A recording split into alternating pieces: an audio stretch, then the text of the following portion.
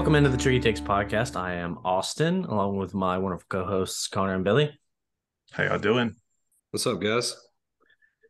and we are here today to talk some more baseball. We're also going to throw in a little bit of NBA action. We're actually going to start off with the NBA draft lottery that just took place. The draft lottery I find really interesting, and it's almost more exciting to me than the draft itself, especially when you have a talent like Victor Wembanyama, or as we call him here, Wombo. Was when you've got a guy up top as talented as him, who I forget who said it. Someone said he might be the best prospect in team sports history.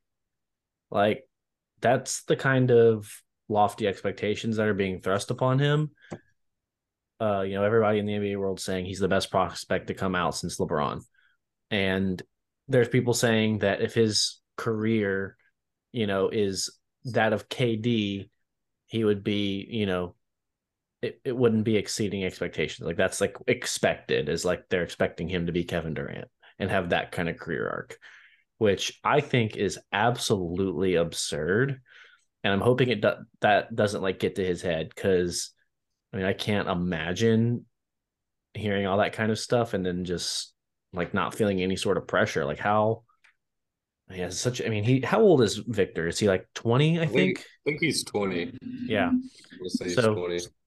so yeah, okay. 19 years old. So okay, he's only 19 actually. Yeah. That is such an absurd like position to be in as a 19-year-old. If he has Kevin Durant like career, that to me is like a major out of the water success. Is that kind of what you're expecting from this guy? I would be shocked if it was anything less than that, honestly, just because watching the highlights, and obviously he's not playing against, NBA caliber guys, but you see all of his highlights, and the last person I can remember everyone getting this hyped about was Zion. I obviously wasn't really paying attention to sports much, and what was it, '04 when LeBron was getting all the hype, '03. So that was a long time ago. But Zion, everybody was all over him, and it really looked like the majority of his game was inside the paint. Whereas with Victor, he's scoring dominantly from all over the court in all the highlights that I'm seeing, and just making stuff happen. Which is, it's crazy for y'all don't know this about me, listeners, but I am horrible at basketball. So, so any sort of talent kind of impresses me with that. But just his is a whole nother level. He looks like he'd go in there and be a top three player again. Not against the NBA caliber talent right now, but with that size, he's 7'2" or 7'3" is what he's listed at, which is absurd. And can move super quick. So he's got all the ability and the skill that we've seen so far there. I just worry with his weight a little bit. He looks a bit on the small size there. Being a guy that's going to be, in the paint a lot. That's a very physical, area of the game. So I'm just kind of concerned potentially about injuries would be his only downside, I would think. But other than that, he looks like everything that they're promising him more based on the tape that's getting released, day in and day out of this kid. Yeah, Yeah, I've almost. seen. No, go ahead. I Go was ahead. just saying almost the opposite, and of Zion, of like Zion just being too big. Yeah. Victor is potentially like just like too thin. Yeah. So everything I've seen, you see a lot of these tall, thin guys. A lot of times they have foot issues. Breaking bones and things like that. I've seen that he has been training with advanced people on how to handle that and fall certain ways and land certain ways and does all this to prevent injury. So he's very advanced when it comes to his approach, and he's been playing pro basketball in France since he was 19. So 4 years ago now, so he was 15 years old when he started playing professional basketball. He's going to be the greatest European prospect to come out since Dirk. And if he can live up to that potential of being the greatest international prospect ever, then that's the kind of expectations that's on him right now. And I think he has the potential, the possibility to live up to that. Just the way he moves and the fluidity of his game, I feel like is super rare for a guy his size. Obviously we saw Chet Holmgren come out last year, instantly gets hurt. We don't get to see him play. But Victor is way more athletic, I feel like, than Chet.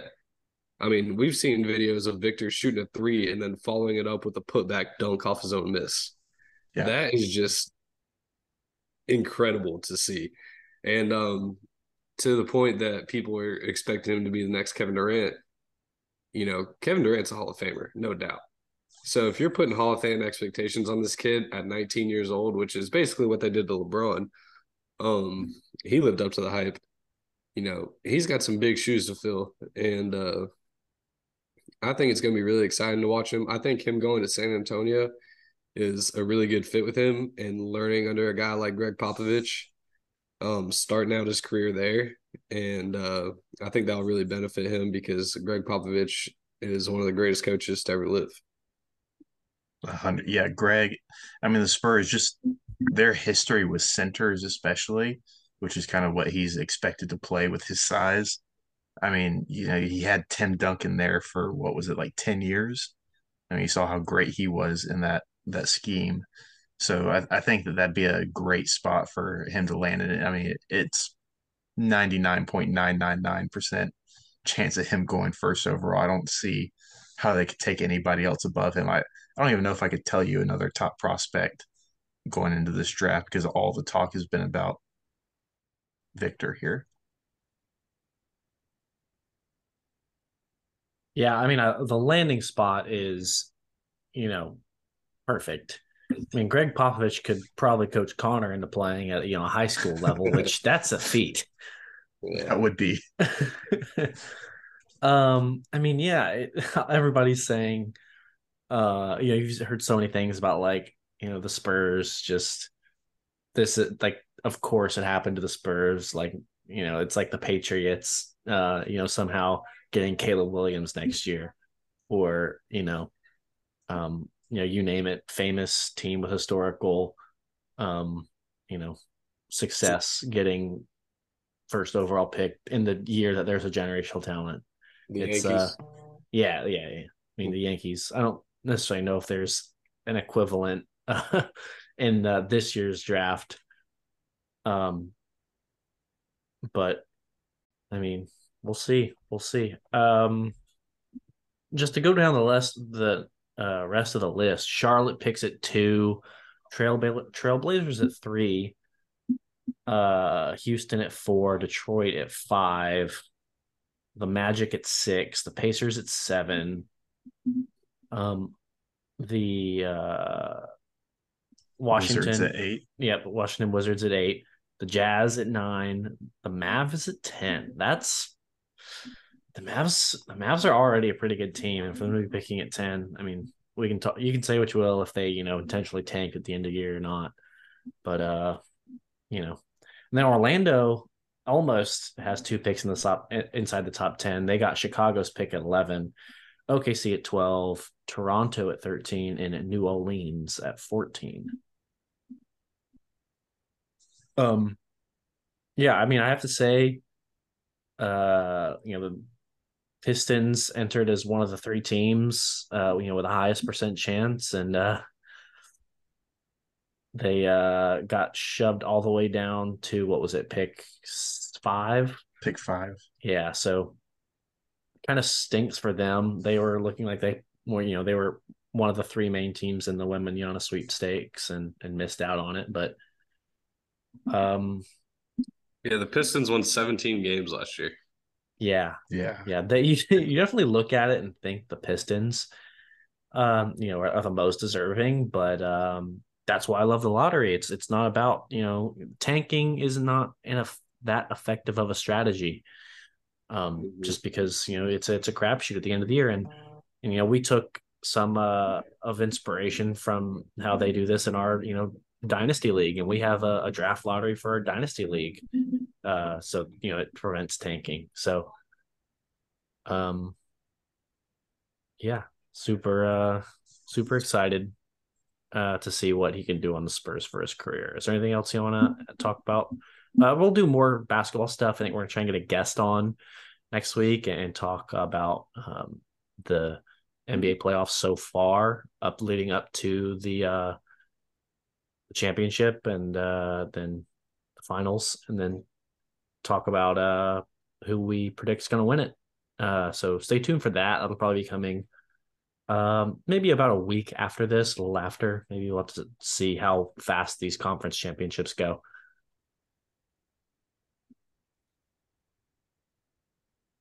Yeah. Now, Billy, I know we kind of mentioned golf, but you're our resident golf expert here, I would say, out of the three of us. So why don't you tell us about the games that were or the tournament this weekend? Yeah, the PGA Championship kicking off this weekend up at Oak Hill in New York. Uh, Big delay this morning actually due to frost, which frost in May is pretty funny. But they got off to about an hour late start. I think as we're recording this right now, it's about what 8:30, 8:45 Eastern, and they were still playing like 15 minutes ago. As of now, Bryson DeChambeau, clubhouse leader. He is in a four-way tie though with Adam Scott, Dustin Johnson, and Eric Cole, who has been playing good as of late. Kind of a no-name that's kind of come along recently. He's been playing pretty well, and then you got big name Scotty Scheffler there right behind them at 3 under. Hovland and Keegan Bradley also both played good today. Guy that did not play good today is world number 1 John Rahm. Let me scroll down to see where he is at. Yeah, it was rough. Yeah, he was rough today. Let's see. Where's Johnny Rahm? He is tied for 121st at +6.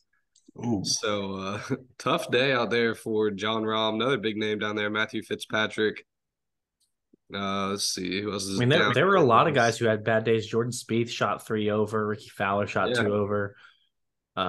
Ricky's been kind of washed for a while now. Yeah, but just a name that some people might know. One of my personal favorites. I don't necessarily have I love Ricky. Yeah, I do too. And then a couple other guys who I always like to watch. Sam Burns has been one of my favorites recently. Yeah. He had a pretty rough day, went +4 as well. Mm-hmm. But I guess amongst the top guys, Victor Hovland would be like the guy I root for. I'm a big Victor Hovland fan as well. Victor, yeah, he put together a good day. He always shows up in these big events too, which is, there's always guys. Him, Morikawa is always up there. But an interesting storyline also, Rory McIlroy +1, another struggling day. This is a par 70 course playing today, and the scoring average was around a 73. So really tough conditions out there today, and it was probably the best that it's going to be all weekend. It's going to be really windy, pretty cold, and the rough in the fairways here, the fairways are pretty thin or pretty narrow, and then the rough is just so thick. So guys are really having to adjust to that, and you're seeing guys struggling and chunking the ball out of the rough. I believe it was Corey Connors. He was leading at the time, was playing out of the right rough, and probably had 180 yards to the green and took a shot and ended up 15 yards short of the green, still in the rough on the right side. So, I mean, definitely tough conditions out there. It's going to be probably a low scoring weekend overall. I'd say the winner is probably going to end up probably around that 10, 12 under range. And it'll be a good tournament to watch. I'm not going to be able to watch a lot of it because I'm going to be traveling this weekend, but definitely got some bets in play on this one. I know my dad's in it as well. He had Dustin Johnson finishing towards the top. So he's sitting good right now. He's 4 under, but he's only through 15. So he's got a chance to go pretty low today.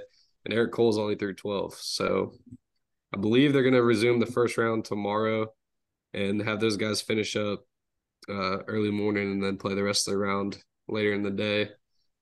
But PGA Championship, second major of the year, officially underway.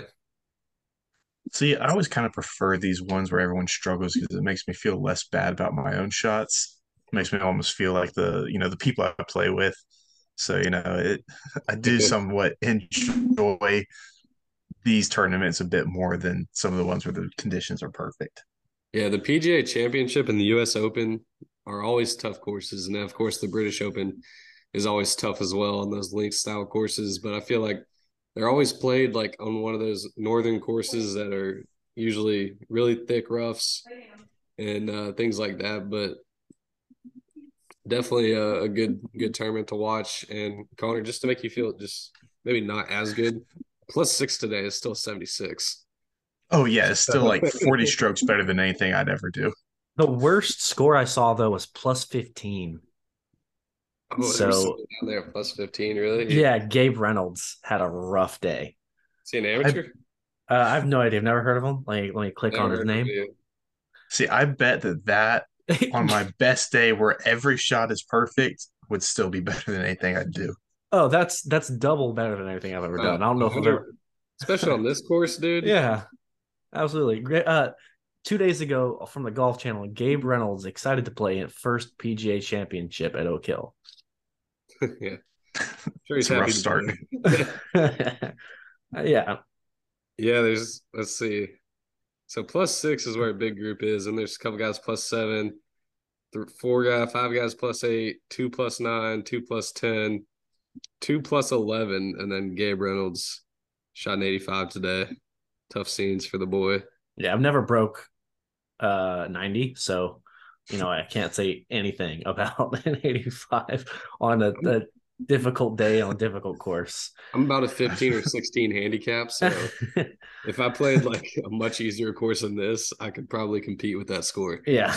I've Have a never good broken day. triple digits, You know so what would be fun is if every golfer they had a tournament where every golfer got to pick just it had to be the same par, so like 72 standard. So they could choose any par 72 course with that's met a certain like yardage distance total. And they can just find whatever course on the planet they want as long as it meets the par um regulation and the distance regulation, and then they just like let everybody go. Just weren't like I think that would be so sick, and just like to see everybody's playing different courses. I don't know. Sounds I like an think they'd have to interesting. narrow it down to like 10 courses, so that Yeah, way I mean, they could actually kind of realistically, they keep would. track of it. Yeah, they would have to have some sort of like, or you'd have to like get it approved beforehand, and then like narrow it down to. You're talking um about like for a tournament, the guys can pick like what course they want to play, and everybody can play an individual course. Yes, Yes.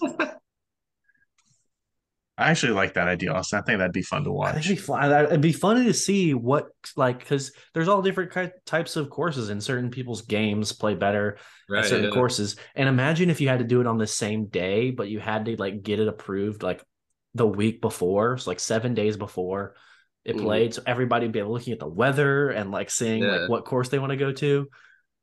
I I think, know the last course style of course I would play would be a links course. yeah, no, absolutely not. Something on the coast Yeah, because but I mean, I don't want to there's deal with 20-mile-an-hour winds trying to there's got to be certain guys who just like enjoy or like feed off that. I don't know. probably all Um, the British guys, dude. That's that's all true. they Yeah, got. that's their home turf. Yeah. Yeah. God, I went by St. Andrews briefly a few years back, and the wind off that I wasn't even playing because you've got to make reservations way in advance. But geez, Probably the have to wind off. sacrifice a lamb like to them to play it too. It's probably My so dad's my dad's played it.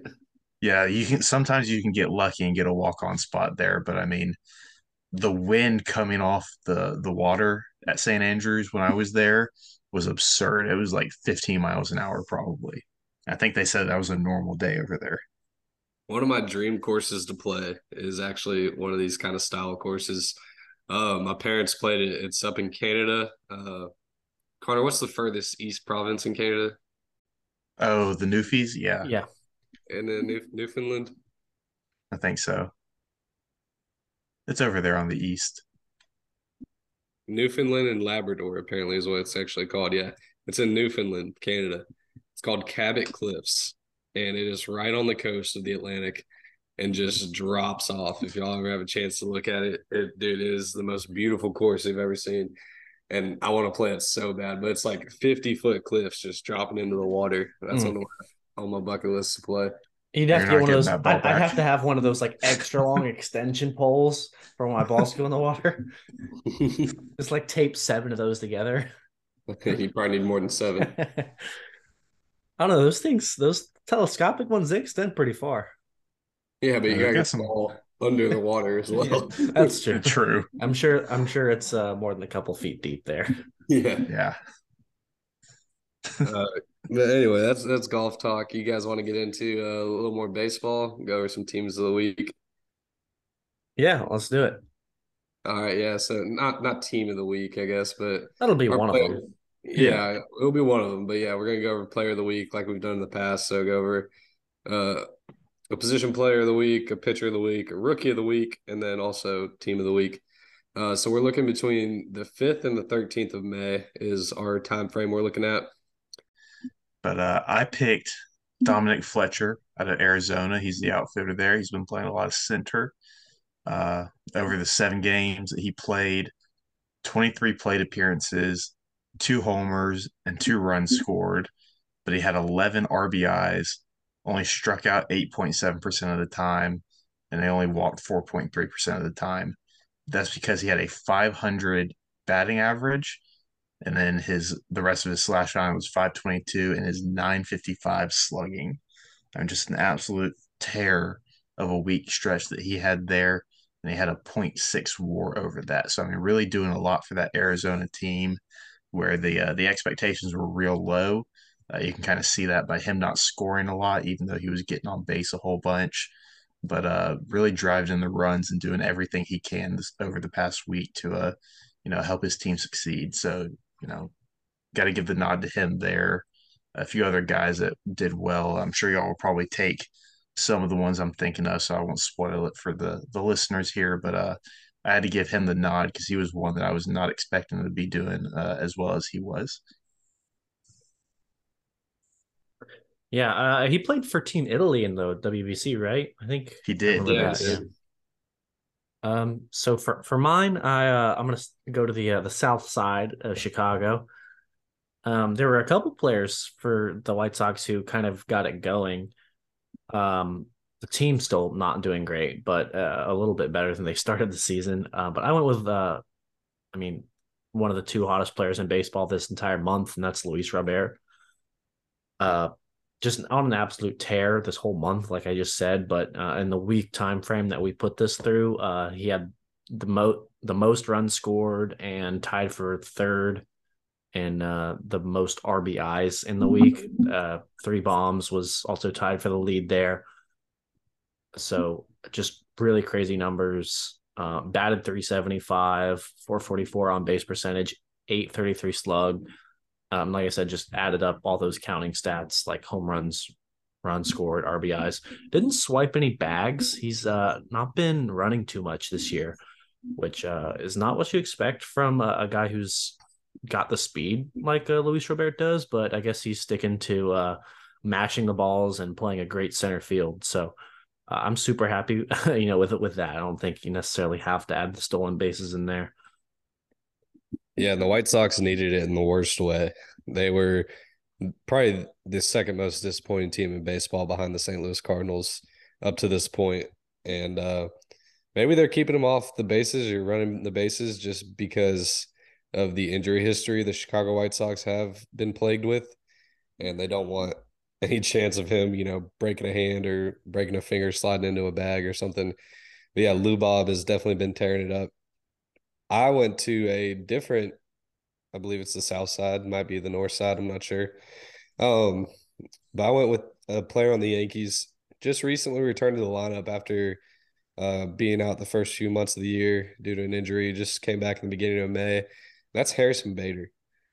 He came back to the Yankees and desperately gave them a boost in offensive production as well as defensive production. Already has 4 defensive runs saved this year. He is a very plus plus defender in center field. Has a Gold Glove behind him that he won in St. Louis.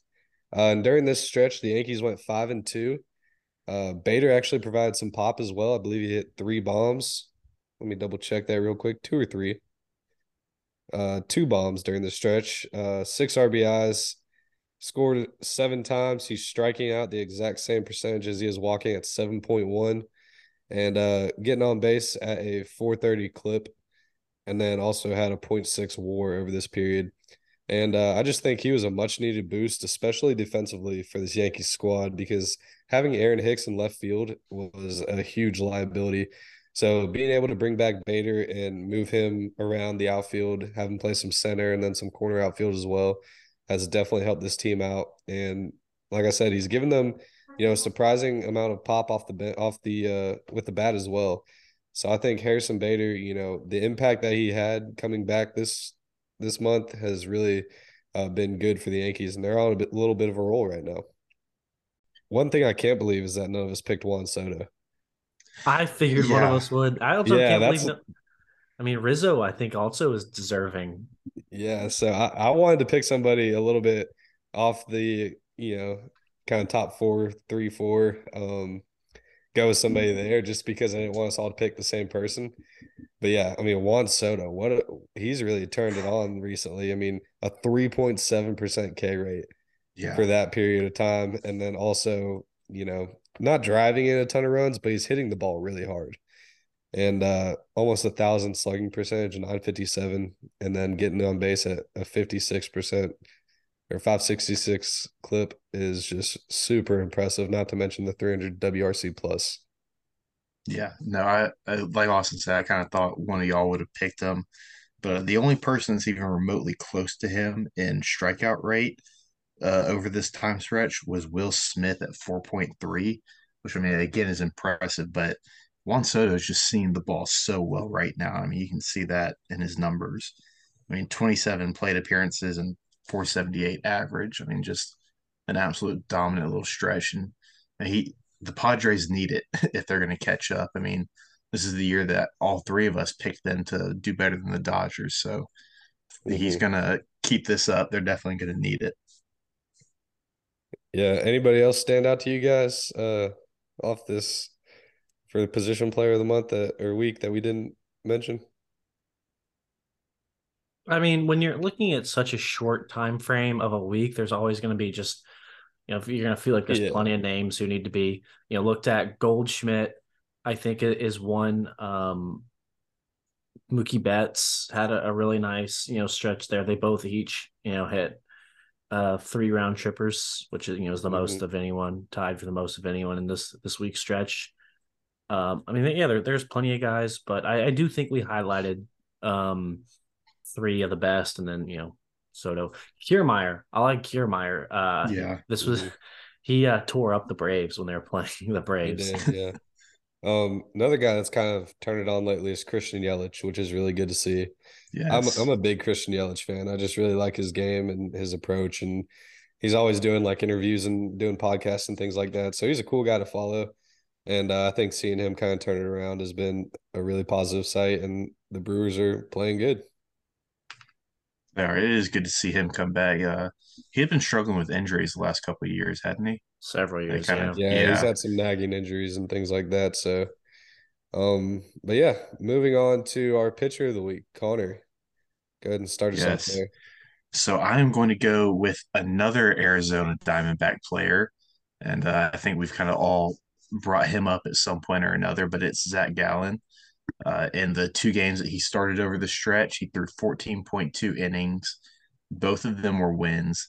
He only gave up 10 combined hits and 3 earned runs, then struck out 13 and walked 3, giving up another 0 home runs. I think he's only got 2 on the year now. And the 1.84 ERA and a 2.6 WAR, which led the NBA or MLB in that time frame. Now, granted, his starts were, and one of them was against San Francisco, who's been struggling a little bit, but the other was against Miami, who's had a real strong season so far. They're a second over there in the NL East, so it's good to see him doing well against quality teams as well as those kind of lower end guys that we see. But I mean, just a dominant little run. He's having a great start to the season so far.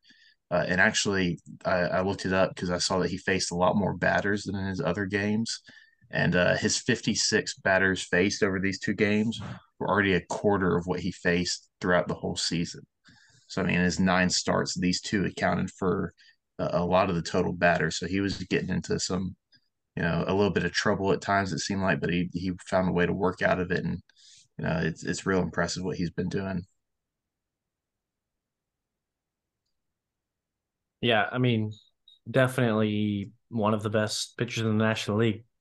Just like straight up, straight up nasty. And he's going to be for years.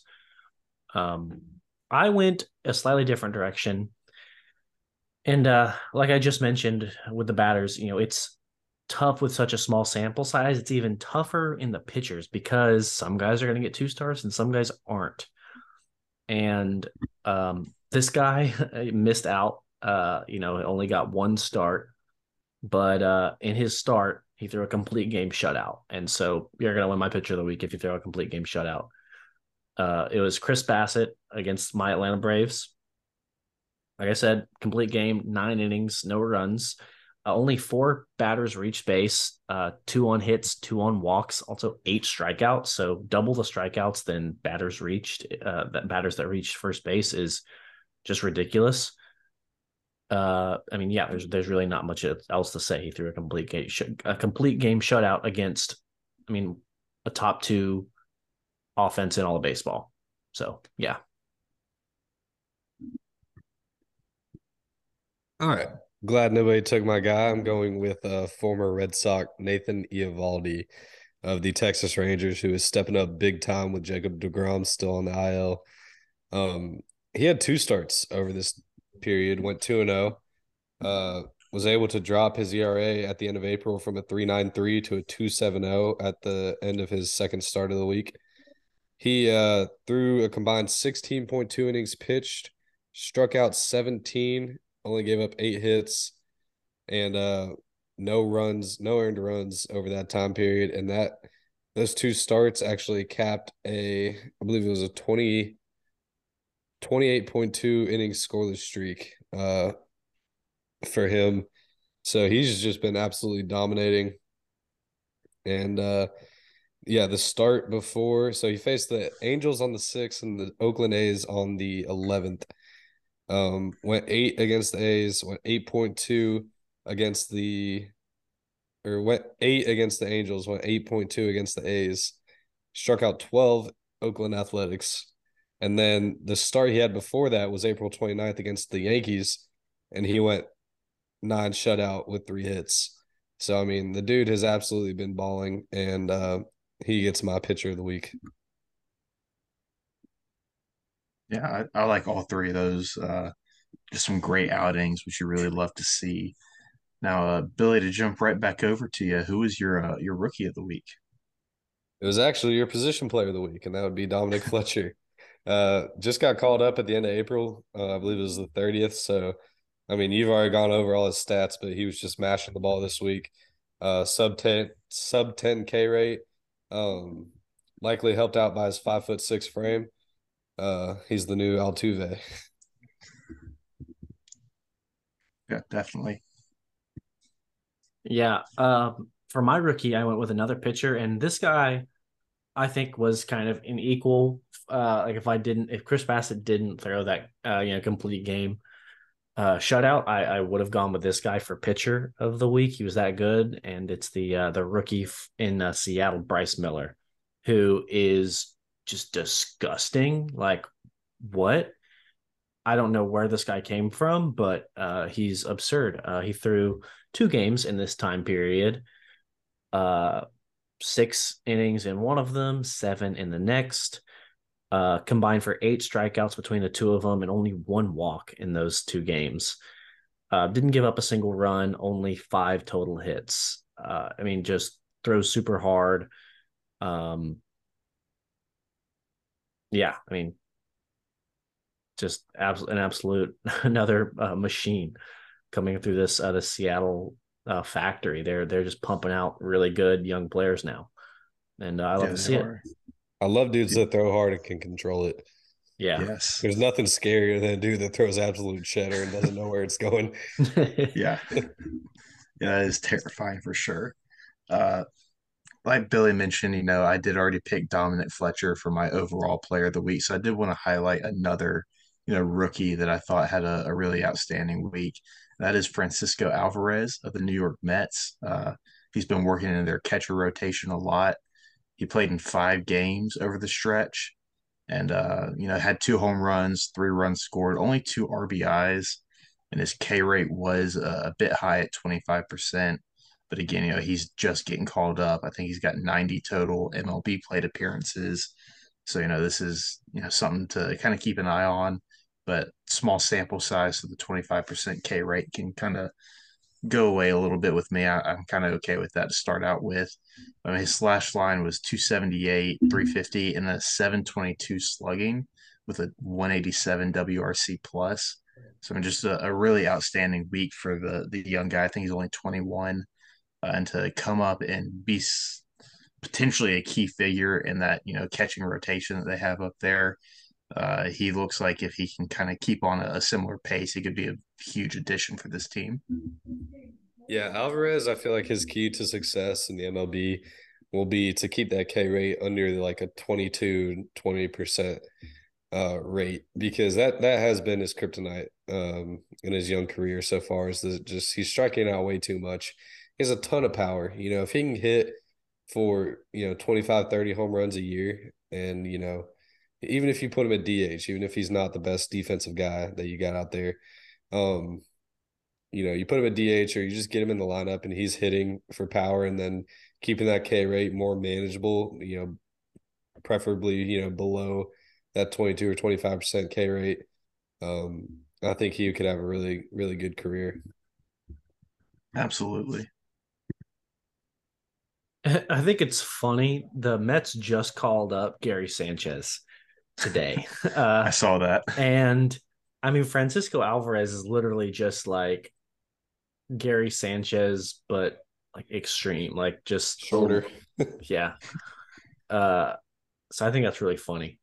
I wanted to go and touch back a little bit back on Bryce Miller, just for the people who don't know anything about him. I went to his Baseball Savant page, which great website. If you want to just go see a whole lot of red, go find Ronald Acuna's right now. Yeah. But Bryce Miller, two of my favorite, or my three favorite sliders there. So in Baseball Savant, everything's on like a little slider. If it's all the way to the right, it'll say 100. That's 100th percentile. All the way to left, 0, and the blues left, bad, right, red is right, good. Fastball spin actually coincides more with like pitcher success on fastballs than velocity does. Correlates. Yeah, that's the word. And so fastball spin is 99th percentile for this guy. His walk rate is 99th percentile, and those are two things I love. The one where he's missing a little bit, or the other one I love, is a chase rate where he's 86th percentile. And the one thing I'm not loving is his extension. I mean, that's just how close to home plate you release the ball. The more extension, I mean, that's like just basically throwing the ball from closer to home. Certain guys got it, certain guys don't.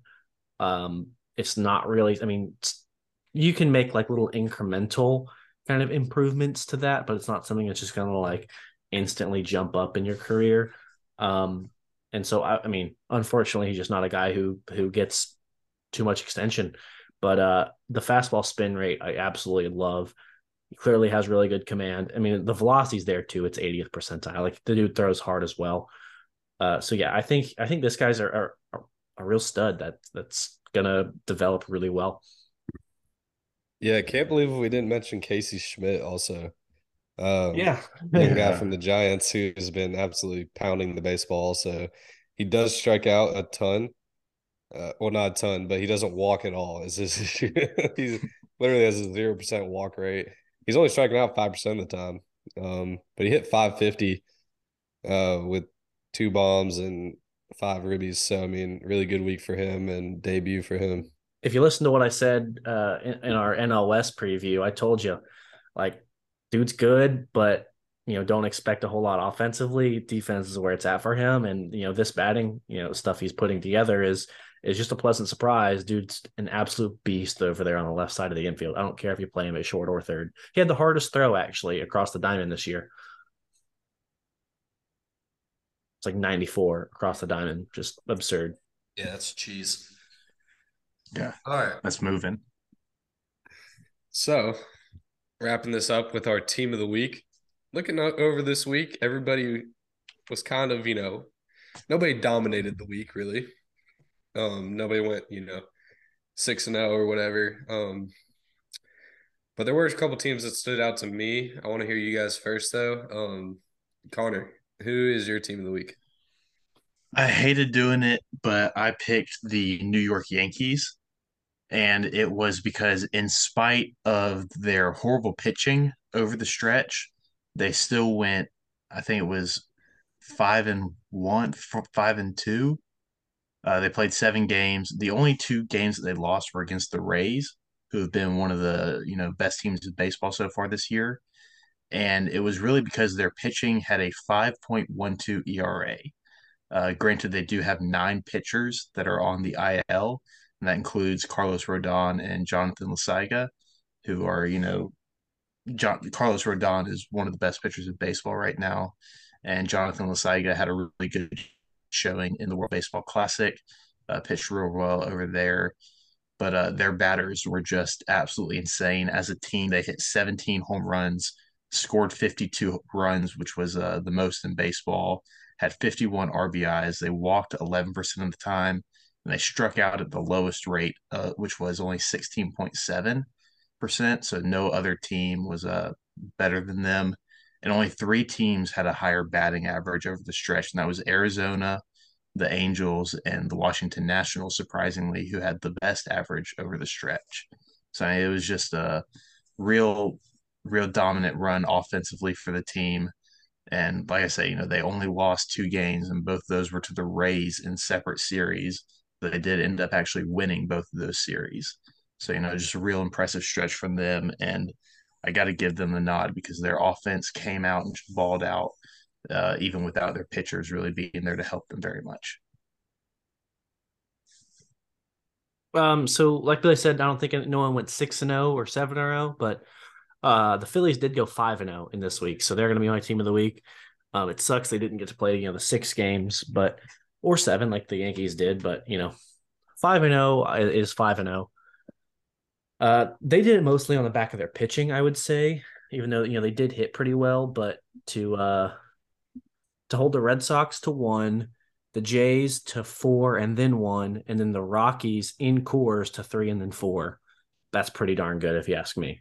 So they did it mostly on the back of their pitching. Their ERA as a team was sub 2 in that 5-game stretch.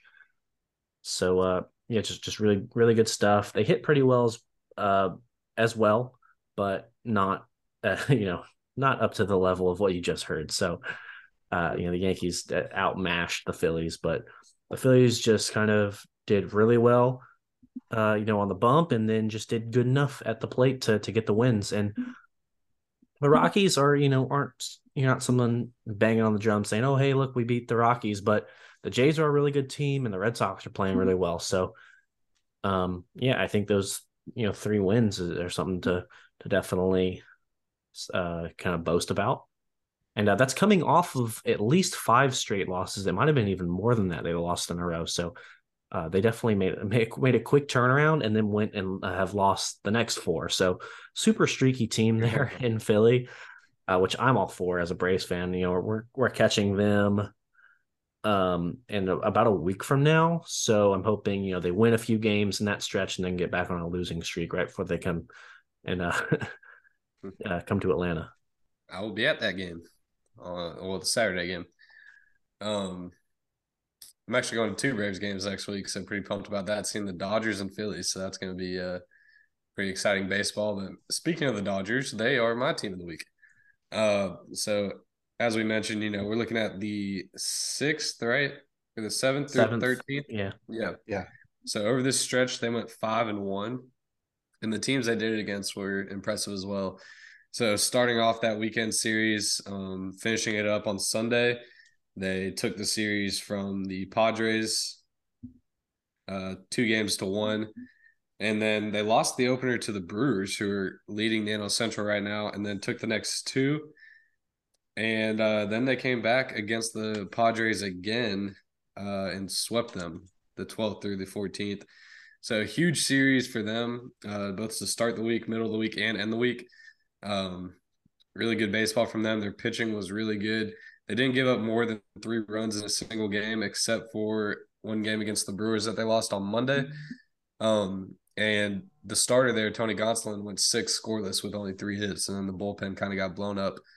And they lost 9-3. But other than that, I mean, some really big wins they pulled out, beating the Brewers 6-2, 8-1 the following nights, and then winning a couple close games against the Padres 4-2, 4-2, and then 4-0.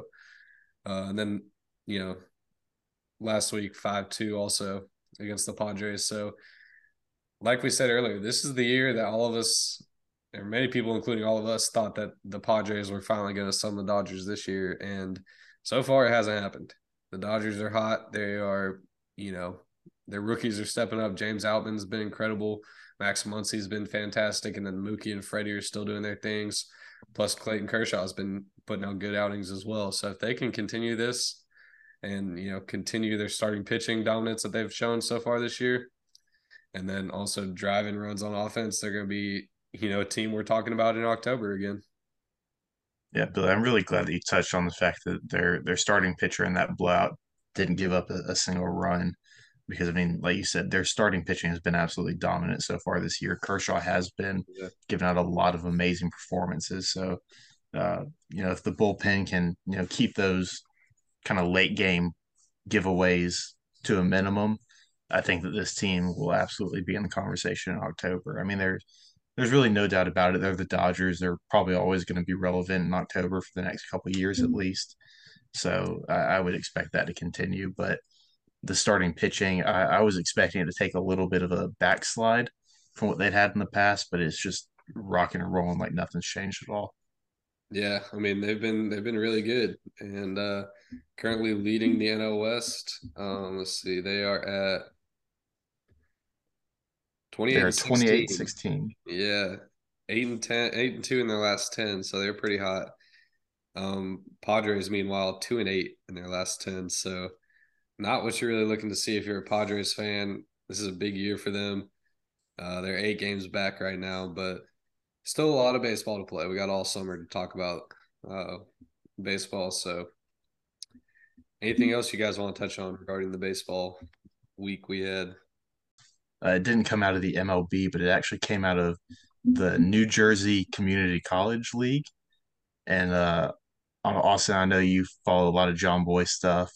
But he did a breakdown that released today. The earpieces and the helmets. Did you see that one I yet? did. That was Yeah. wild. I know. The way that they got caught was, they thought one of the pitchers thought he was tipping his pitches in game one of the 3-game series, and then in the next game went to the coaches after the game and was like, "Hey, was I doing anything wrong?" And the next game, the first baseman goes to the coach and says, "Hey, when these two guys are on base, I hear some voices coming out of their helmets. I hear some noise coming from it." And then game three, the first guy, they hit back to back. The first guy comes up, gets on a single. Second guy comes up, gets another base hit, and the coach comes out, calls him out. The coach for the team that had the earpieces was in the dugout on an iPad, potentially watching the stream of the game that had a view straight to the catcher giving signs. And somehow everybody got out of there without any ejections or suspensions or anything. So kind of The a coach got shocking twist fired. there. The coach did end up having to resign, but in the game, the umpires didn't do anything. They just let it kind of go on. But back to baseball, I did see one of the more electrifying highlights of the year. I believe it was yesterday, and it was a Rich Hill and Miguel Cabrera race to the wall Yes. on TFT. I did see that. That was one of the more electrifying highlights. I got a good laugh out of that. Dick Mountain did end up winning the race, but yeah, that was a pretty fun one to I need to see watch. those two like go off in a in a 60. Like see who's got the I mean those are Mickey both looked gonna Mickey did look Yeah. like he was moving down the line a little bit. Mickey was hauling. He was hauling, yeah. God, speaking of Miggy, he might not play anymore like starting tomorrow. Like he's Yeah. the worst player in baseball right now. Yeah, it's been rough. He's batting like a buck 80. Yeah. Yeah. Which, I mean, I was I, really hoping he'd have like a Pujols like resurgent last year where like it looks like he visited the fountain of youth in the yeah. offseason, but no. Dude, Miggy hasn't yeah. really been effective since like 2015, maybe. I don't know. I don't know. Like I'll have to go 20, back and what look was at the it, stats. 2019 where he hit the Yeah. first home run of the season?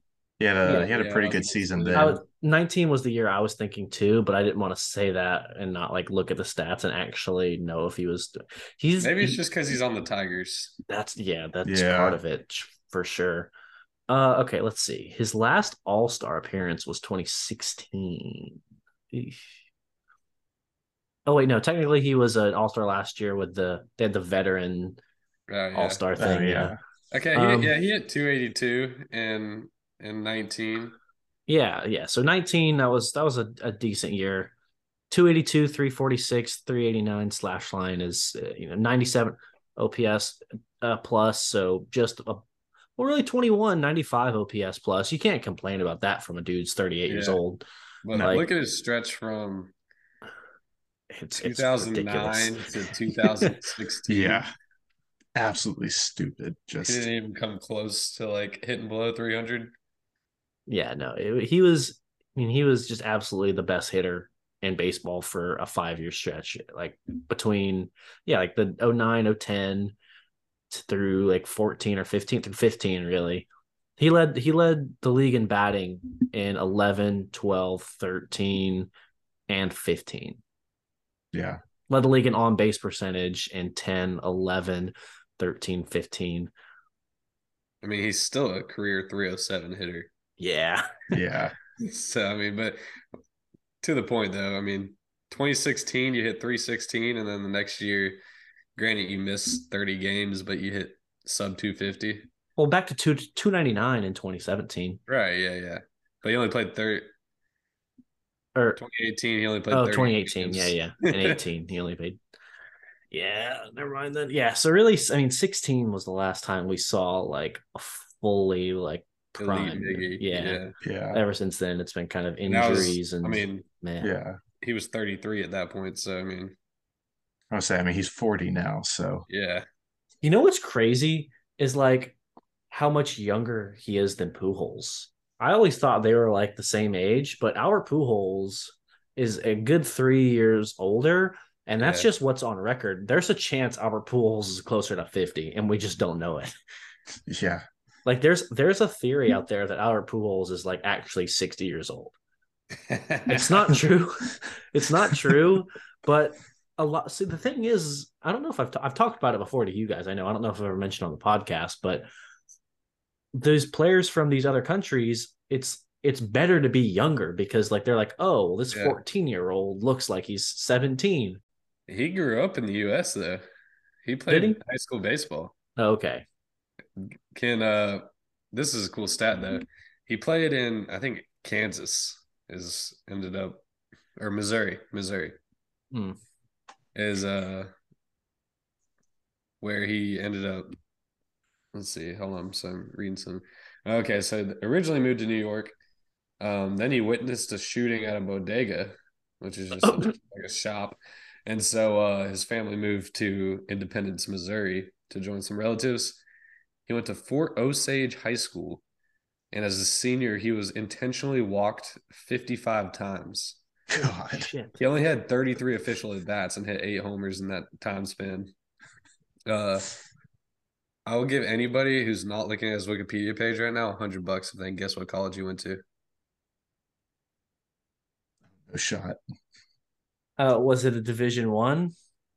No, it's JUCO. Oh, okay. Then I don't have a It chance. is called Maple Woods Community College.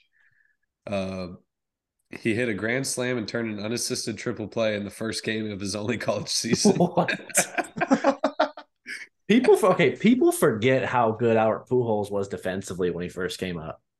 I mean, he Yeah, was he a was a machine. shortstop in college. The Yeah. machine, yeah. Have you heard his story though about the scout with the Rays? I don't think so. No, I don't think so. So I'm just gonna read this straight off Wikipedia. Few teams were interested in Pujols because of uncertainty about his age and positional versatility in his build. There's a Rays scout who recommended that his team sign Pujols, and he quit his job when Tampa Bay didn't do it. And he was drafted 13th round with the 402nd overall pick. Jeez. Yeah. Wow. The Rays owe that guy a statue. Yeah, they do. I guess the Cardinals do. The Cardinals, yeah. I wonder if he got signed back. Like, I wonder if he got hired by a different team. I'm sure. I mean, if you find a talent like that and you're that gung ho about him, I would imagine some team is going to want you. Yeah. But yeah, it's funny that they mentioned the uncertainty about his age. I didn't It's know he came over during high school, but I did know that there was uncertainty about his age. Yeah, and there still is. Oh, well, yeah, absolutely. Yeah. Yeah, I mean, I would not be surprised if he's closer to 50 than we all think because he's what, 44, 45? I think He's listed at 43. Yeah. like height. He's listed at 6'1", but like, was he really? That's like I feel like LeBron's height varied every year when he was like with the Heat. Yeah. Think that's going to about do it for us this week. Uh, as always, guys, please, rate us on iTunes, Spotify, all the platforms you listen to us on. Check out Phantom Sports, great articles coming out all the time.